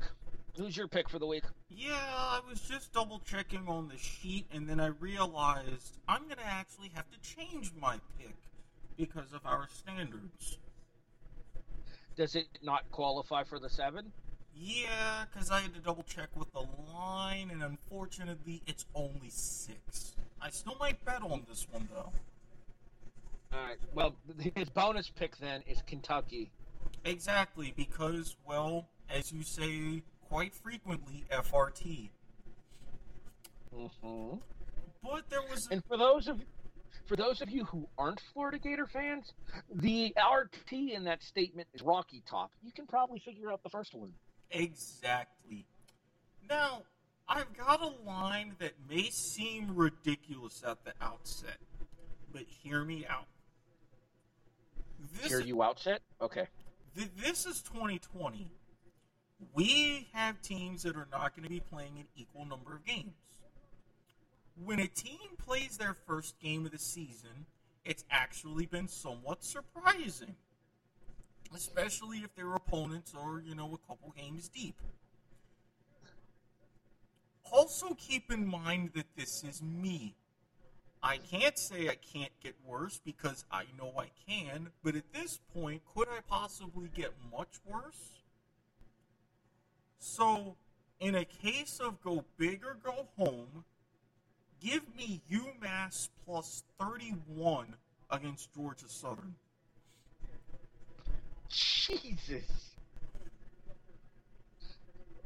Look, Minutemen, this is your first game. I already don't like New England. I don't like Boston. I don't like the Bruins. Please, for the love of God, give me something to represent outside of Telegram. Just This is for not your only sake. this is not only their first game, it's their only game of the year. Currently, anyways. True. Even better, shout out to the still continuing independence. Come on, UMass. I'm kind of counting on you in this case. I'm going to give another shout out here because of the fact that UMass has been ranked since the start of the season here. Shout out to Ryan McGee in the bottom 10 as well. With all apologies to Steve Harvey, not the Family Feud host. Look, Ryan McGee, if you're listening, and I will tag you when I go ahead and post this, if they do not cover this 31 points, you may go ahead. I will send you my name so you can spell it correctly. That way I could get the coveted fifth spot. I will put that out there. I will take that upon myself with pride. My name, my Twitter handle, everything. I will take that if this doesn't work. You know what this means, Eric? This means we're going to have to add the link to the newest bottom 10 in the show description. Of course. Okay, just making sure.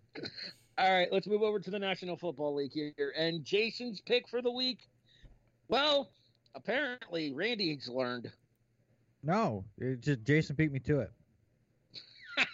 Wait, you boy? Really, Randy? Really, Randy?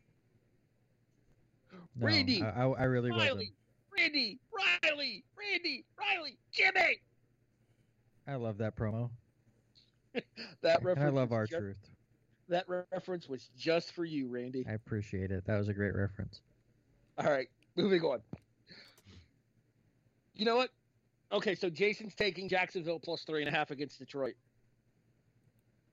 You know what's sad about that reference? I know the three people involved. I know the three people they lost to in the pay-per-view the night before. I'm a nerd. Anyways, go ahead.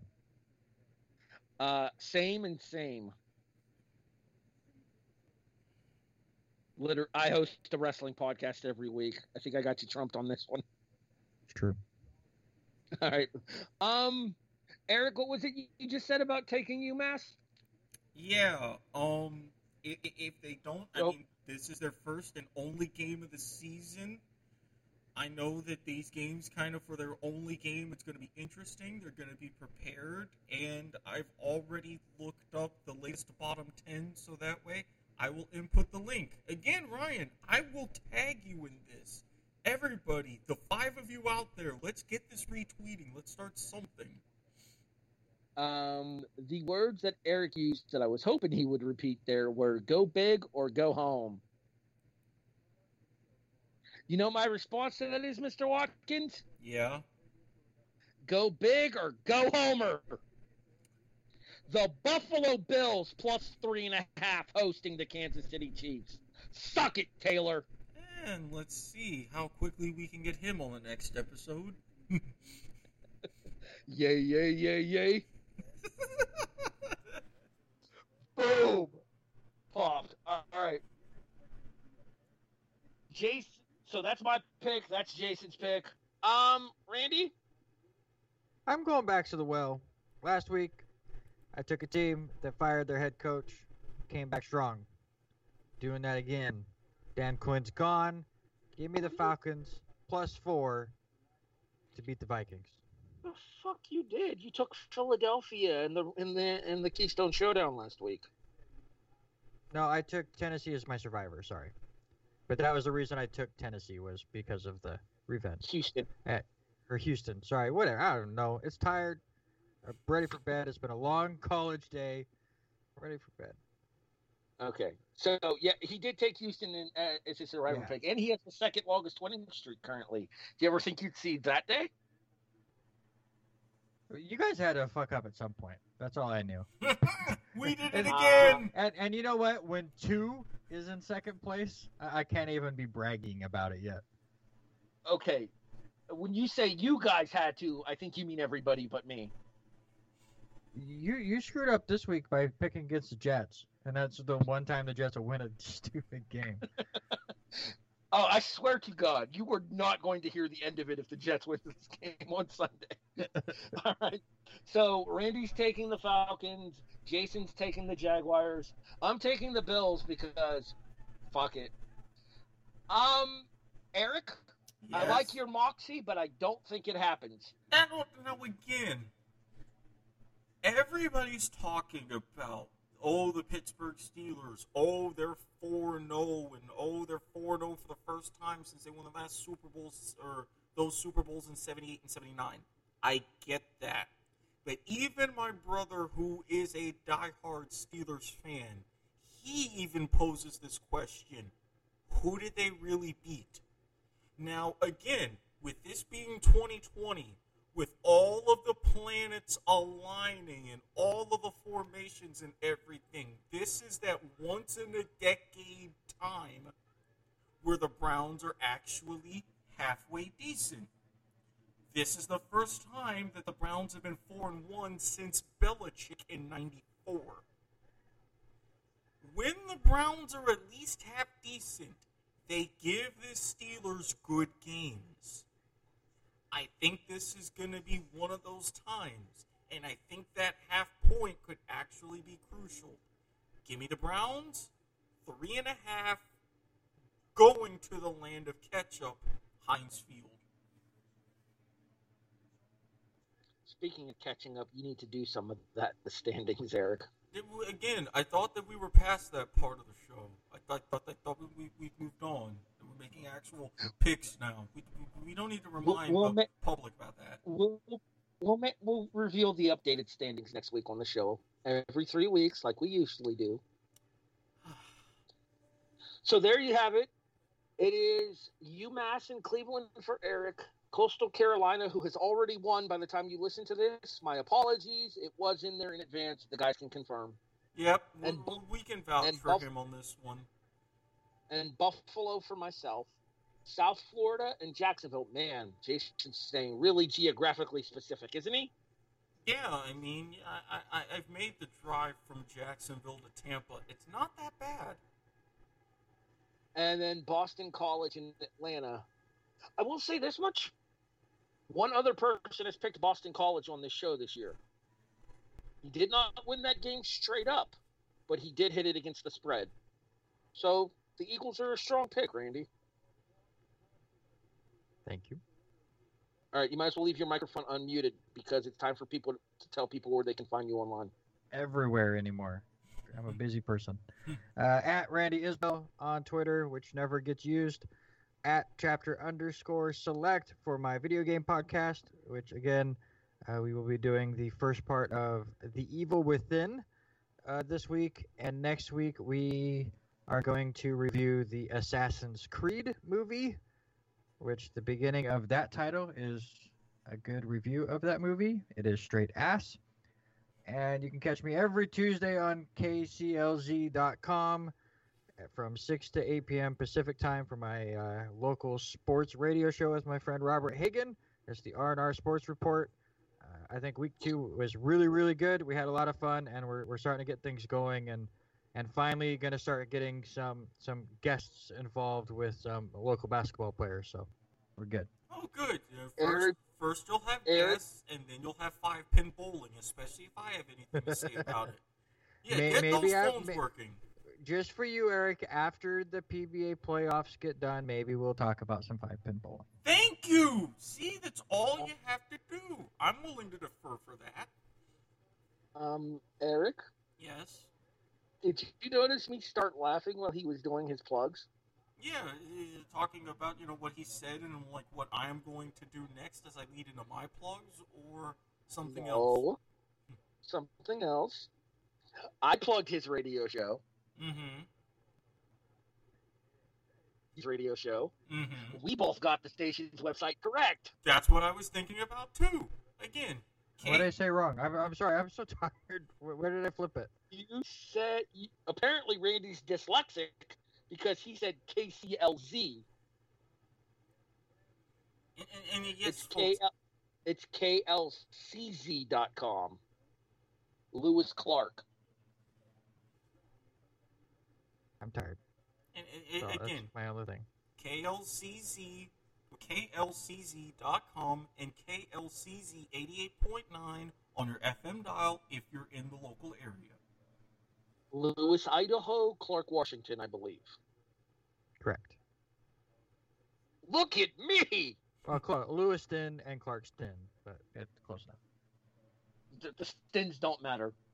What does matter is Jason's plug real quick here. It is at W2M Chairman on Twitter. You can also find him at TurgoGlue822, but he'll probably tell you to go fuck yourself. Once he's done covering the West Virginia Hoot Owl season opener, he should be back next week. We're hoping. We'll see if that materializes. I don't know. They do have a pretty big game. I think they're playing the Burger Kings next. I don't know. I mean, man, they've got a quarterback controversy, too. I mean, I guess you can't always have it your way. I hear their offensive line is a bunch of whoppers. God, All right. and have you seen some of those defensive backs? I mean, they're little guys, but they're some really spicy nuggets. And yes, we said nuggets. Nuggets. You son of a bitch. Make your plug. You can find me at Squid Sports Head on Twitter. As the AFL and NRL seasons come to an end, again, if there's some convenient timing for late night games, I might do a little bit more live tweeting. Maybe targeting some stuff for the grand finals, who knows? But if you don't feel like going through all that or going with other sports, you can look me up on Facebook at Eric Watkins. You know the deal by now. Guy, wine, recliner, etc. We can talk about a few other things, give you some ideas for my election night podcast special, or talk about tutoring or other things. But if you feel like you're missing something a little bit special in your life, you can go ahead, slide in my DMs on Twitter, undergo the proper vetting process, and then you will gain access to my dark Twitter, my Telegram, my Snapchat, a few different nicknames I've been gaining, etc. And as always, this plug brought to you by the fine folks at Rick's TNT LLC. Website pending, commercial pending, notary public services also coming soon. I finally regained what little was left of my composure after that. Fuck you very much, Watkins. You're welcome. You can find me at ATB the Eagle on Twitter, on Facebook, on Instagram, on MySpace. That's still a thing. Although even Justin Timberlake has said, bat. No, never mind. Not finishing that. In addition, you can find me every Monday night at 11:30 p.m. Eastern with the reaction. I almost called it the Raw Reaction out of habit. The show name changed when we started covering SmackDown.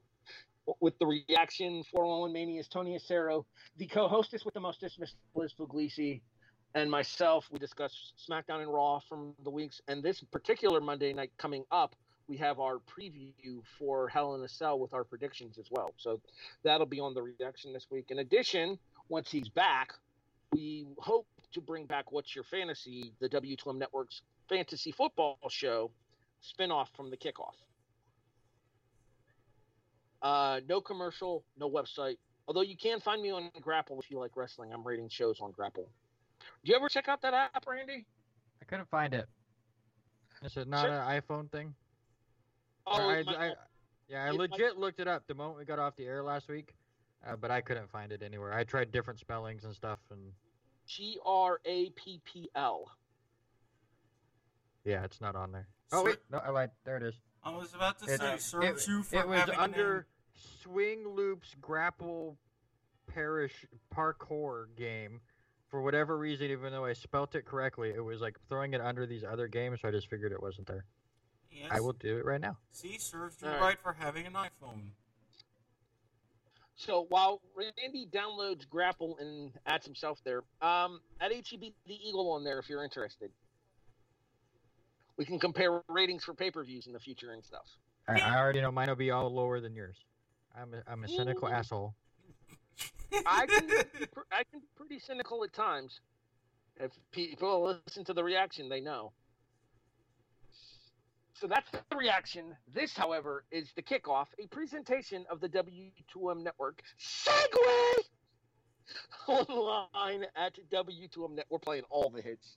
Online at W2Mnet.com. In addition, you can find us on all of your favorite podcast listening services such as iTunes, iHeartRadio, Stitcher, Spreaker, Podbean, CastBox. Hey, Eric, guess what? Spotify's here. Who's your dick of the week? Roger Goodell, and for a specific reason. What a lot of us know about, the rap sheet, Ian Rappaport on Twitter. Why you gotta go and suspend the man for 2 weeks just for doing stuff and tweeting out a good manscaping commercial? That's Mark Lamping level dickness there, Roger. Get your shit together. Come on now.